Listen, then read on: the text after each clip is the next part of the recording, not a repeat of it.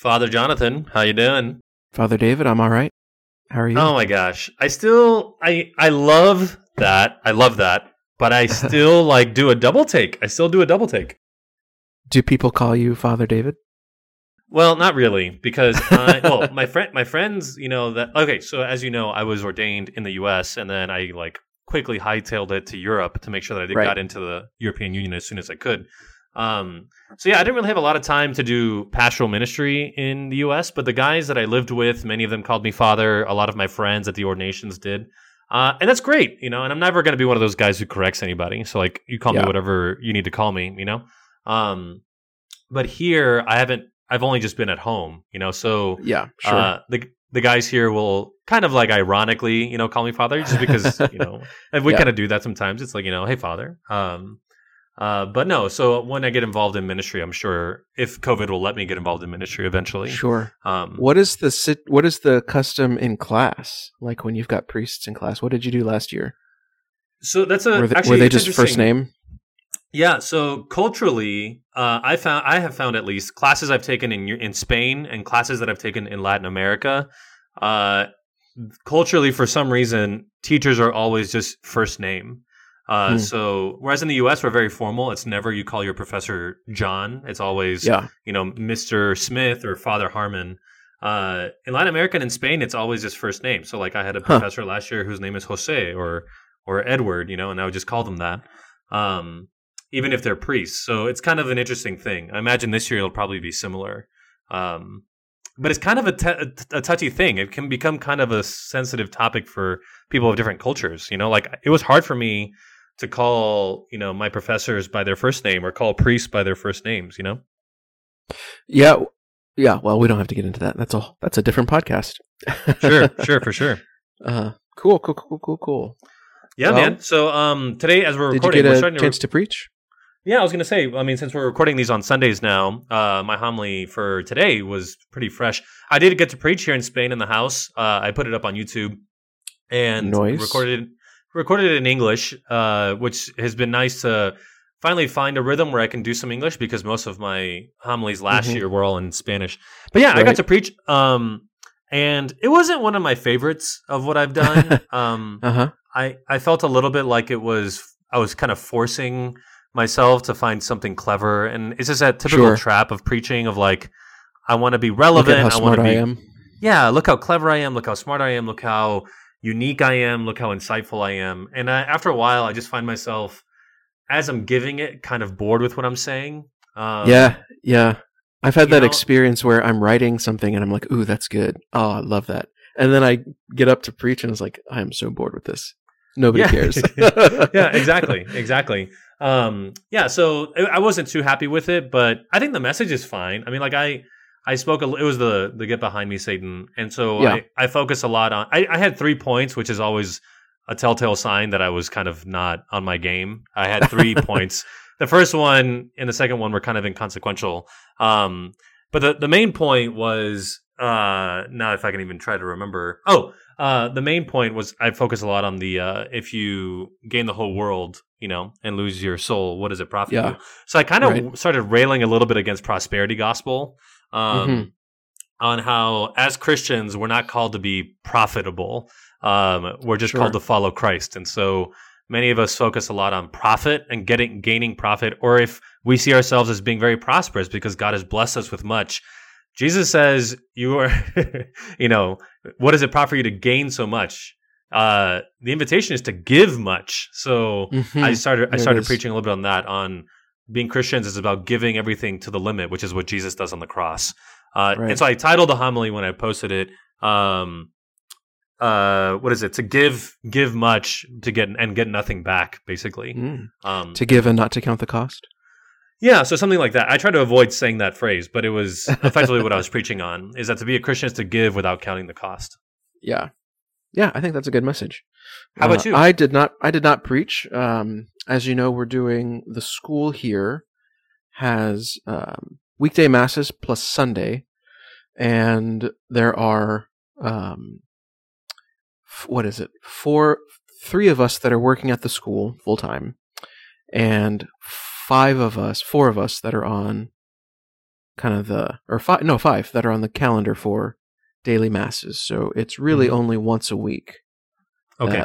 Or not once a week, once a month that I can get a Sunday mass in. Okay. Yeah. So wait, on those days, on the days that you don't, do you say a private mass? Sometimes. I don't want to get too controversial here, but some of the guys don't mind concelebration, so sometimes I'll do that. Sure. Yeah. So I would want to exhort you to maybe consider, like, even if you don't preside at mass, maybe like, could you record like informally in your room, just audio? Like, I would love to hear some of your homilies. I don't think I've heard any since we've started doing this. So I think it would be nice to, if you get a chance, maybe to do some recording of something, even if it's just audio. Well, you should tune into the Straight Jesuit YouTube channel and watch me. Do you put your homilies last Friday? Except last Friday, the I did not do it right. I hit the audio. We have this odd button in the sacristy that turns on the entire sound system, and I didn't do it right. So that was an audio-less mass. Whoops. It was yes, it was a mass in the soft tone, in the subtle voice.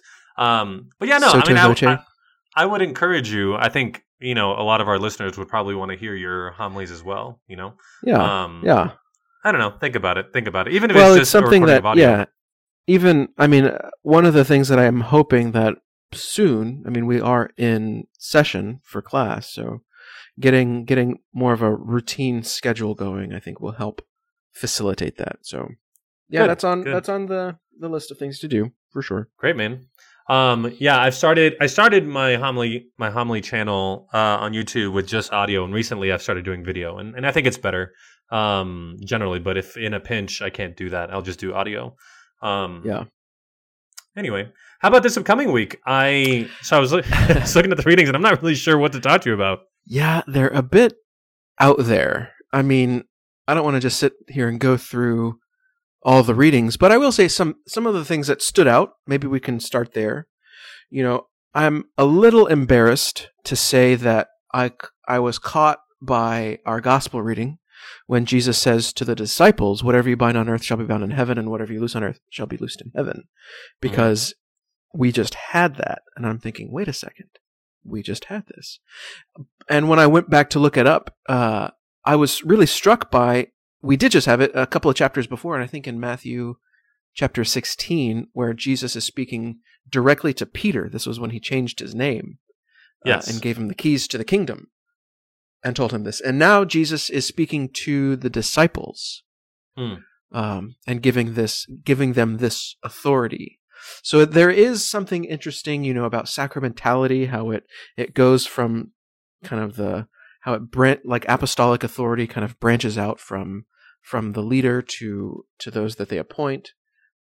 There's some neat things there that it's not just on Jesus, and it is just on Jesus. Okay. But he gives that authority to Peter and then to the disciples. Right. And that's kind of neat. And in John's gospel, this same phrase is repeated when he breathes on them the Holy Spirit. Right. So it's given again as a statement to the apostles. I got to say, so like there's this gospel, maybe it's just sort of as I'm sitting here reading it, I'm not really feeling inspired, but of course there's plenty of fruit here to be mined. I just don't, nothing immediately stands out to me. I'm not picking up a through theme that I would, that I could kind of pick up and hone in on. Okay, so what I was going to say, actually, now that we're talking a little bit about it, something is percolating. I was going to point out that like this whole thing begins with this gospel. If your brother sins against you, and then it goes into the whole thing about binding and loosing. So there could be a catechetical tone here about the sacrament of confession, which generally I don't tend to preach catechetically in that way of like, let me talk to you about this sacrament. Mostly because the people that I preach to are either priests themselves or, right. Or smaller communities that, are very faithful, but are just very simple people. I don't know. So it's just not often my tack. Now, I was going to say that I probably wouldn't focus on that then until just now I read the Alleluia verse and God was reconciling the world to himself in Christ and entrusting to us the message of reconciliation. It's like, wait a minute. I think maybe the through theme here is reconciliation. Reconciliation. Well, that's certainly, as you say that, St. Paul makes a whole lot more sense when he's talking about the fulfillment, love is the fulfillment of the law. Like if we're just using the law to beat each other over the head, which is exactly what we're seeing in our public discourse these days, especially, it's an election year. So we're just kind of throwing around the law as a weapon. Right. And St. Paul is giving us the exact opposite idea, that love is the fulfillment of the law, that if this is not something that causes us to love our neighbor as ourselves, then we are doing it wrong. Yeah.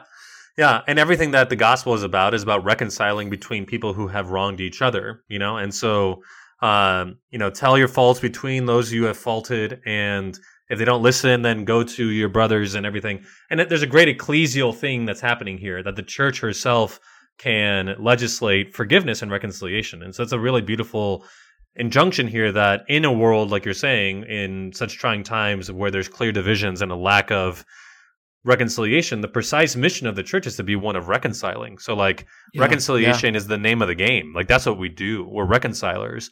Right.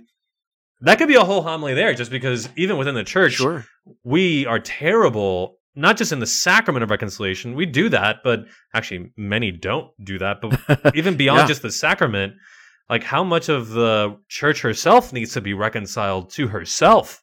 Like, there's right. So there's something there to preach on. It's fascinating. The other day, what was it? Yesterday, Saturday. I was on Twitter, and one of my favorite YouTubers, he's got millions and millions of subscribers on YouTube, and a pretty hefty Twitter following. He posted, all he did was say, "Forgive them." He didn't do an explanation. He didn't say who we were talking about. Oh, wow. And the comments are fascinating. I'll tell you who he is after this, so you can go back and look. But the comments are fascinating because people they read into it, what they want, and they're applying it to whomever they either want to forgive or really don't want to forgive. Like, how dare you say this? People are evil. People are doing these terrible things. How could we possibly? Like, there's so much, not even variety, just like vitriol. Yeah. And it's such a fascinating thing, and such a simple statement. Forgive them. Similar to what Jesus said on the cross. Right. Forgive them. Like, what does that actually mean to truly mean that, right? Because I think we often do want to just forgive those that forgive us back. This is Romans chapter what? No, this is right after the Sermon on the Mount in the Gospel of Luke. Like, what profit is it for you to forgive those that are going to forgive you back, or to love those that love you back? No, we're called to something greater, to love those that hate us. Anyway, I can rant on that for for a long, but that's not our gospel. So no, but that's good. I mean, that's effectively what reconciliation is, right? Is all the forgiveness of those who have wronged us, even if it is something that scandalizes the world. To say that I forgive you. I love what you were saying though about this tweet though, that it was completely lacking context, and it was just forgive them, and that forgive them, and that causes tremendous. Totally. Here's just another thing to throw here for this week's readings. The first reading in Ezekiel is interesting. So God I was going to ask you about that. God says, "If I tell the wicked, you shall die, and you, prophet, do not speak out to dissuade the wicked from his ways, then he will die, and I'll hold you responsible." So I thought that was really striking. That what do you make of that? Well, I am my brother's keeper, is I think what that means. Is that the wicked one is responsible for his guilt, but I'm responsible for his death if I don't preach to him conversion, So the sacrament of reconciliation is a clear expression of the call to conversion. But you as a prophet, you as a preacher, you as a priest, you as a Christian have a responsibility, if you are sent by God, to do so, to preach to those who need to find healing and forgiveness. And if not, then you're responsible. So I don't know. I think there's something really powerful there, is that it kind of rhymes a little bit with what Jesus says to Peter about forgiveness. Like, how many times do we need to forgive? It's like, well, 77 times. It's like you have to go an overabundance of forgiveness. Right. All and show of forgiveness. Yeah, and show of mercy, and that's on you, So it's not enough to just demand people be reconciled to each other. It's like it begins with me. I need to be one to go out to that person who's a wicked person and try to dissuade him from his wicked way. In other words, find forgiveness, peace, reconciliation with my enemy. Like that's, I don't know. That's the call of the disciple. And it's really interesting. I don't know that this is something that I would preach on. It could get a little too heady, perhaps. But look at what Ezekiel is talking about, right? He says, but if you warn the wicked, trying to turn him from his way, and he refuses to turn from his way, then he shall die for his guilt and you shall save yourself. Okay. It seems like he's saying it's not just, and I think this is the way that people perhaps could read this, that, if I'm not taught the right thing, then, and this is one of my things, then he'll accidentally find himself damned for all time. Sure. Like, I think that is where a lot of scrupulosity comes from. That we're afraid that we might accidentally do the wrong thing. But that's not what Ezekiel is talking about. To refuse, like you're actively turning your back on what has been told to you. That's a very different thing. That's an active thing that is leading us to death. Mm-hmm. Right, but just as a correction briefly, or just as a counterpoint, even in the other case, there's two cases here. One is the prophet speaks, and the other one, the prophet doesn't. In both cases, the wicked man shall die. Right. So, and regardless, the wicked man, I don't know. I mean, your whole thing about being surprised by damnation, I mean, the wicked man is still going to die, even if he wasn't told otherwise. Well, like, at least according to this reading, So, like, I think in other words, what I'm trying to point out is that the focal point here is not the wicked man; it's the prophet. Sure. Yeah. What are you thinking about? No, I agree with you. Yeah, I like that. That's that becomes the focus. The prophet. Yeah, the prophet. The prophet is. I need to chew on that a little bit. Yeah, the prophet has a responsibility to preach. The wicked man obviously has a responsibility as a son or daughter of God to be not wicked. But the onus here is on the prophet, and I think that that's an important piece here. Is that right? We are ministers of reconciliation, and I think that this is. I mean, if I wanted to like stand on this soapbox, it's like it's one thing to preach truth and virtue and goodness. It's another one to like leave the ambo and then be the first in line to confess your sins. Like, like I'm going to go ask for forgiveness too, and then I'll stay in that confessional and cry with you and forgive you. Like, there's something about that kind of witness as a disciple where you can preach this kind of call for reconciliation, but also model it in a desire to, to reconcile yourself to the church too. It's not just this high demand. It's also this is what we all as members strive for, is to be reconciled back to one another. Right. And if you're not active in that, and I guess this is kind of what Jesus is talking about when he says things like, people say, Lord, Lord, but that's not good enough just to say the right thing. Like if you're not actually giving yourself, then you will be held responsible. Yeah, no, that's good. I mean, I think in the end, if I were to start summarizing where I think I may go is to preach on reconciliation. But like, I guess I wouldn't want to water it down too much to just be about like, I would also maybe want to preach about the sacrament, like the importance of going to confession. Sure. So considering this conversation that we've been having about Ezekiel, how do you read the psalm response? If today you hear his voice, harden not your hearts. Whose heart are we talking about? The wicked man. The wicked, or could it even possibly be the prophet? Yeah. So as you and are we hardening our hearts to the wicked? Yeah. And refusing to go to preach to them. That's good. Yeah, I like that, because you and I are prophets that are called to preach to the wicked, and we need to hear that call to do that preaching, so we shouldn't harden our hearts. I like that a lot.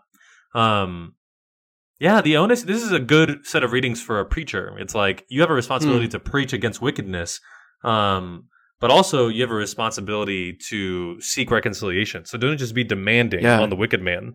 Work for reconciliation. This isn't about condemnation. Right. It's about reconciliation. We don't just point out how evil people are. Yeah. And say how great these other people are for not being the evil ones. Right? Right. Right. That's the prophet or the tax collector and the Pharisee. Yes. Thank God I'm not like this guy. Right. And maybe my final thought would be the first line of Romans, precisely what you were saying. It's not condemnation. Instead, it's brothers and sisters owe nothing to anyone except to love one another. Boom. Boom. For the one who loves has fulfilled the law. Yep. I like it. There's something there after all. How about that? Very good. All right, buddy. Any parting thought from you? No, that's it. Go pray. That's it. Struggle. All right, dude. Sounds good, man. Till next time. See ya. Peace.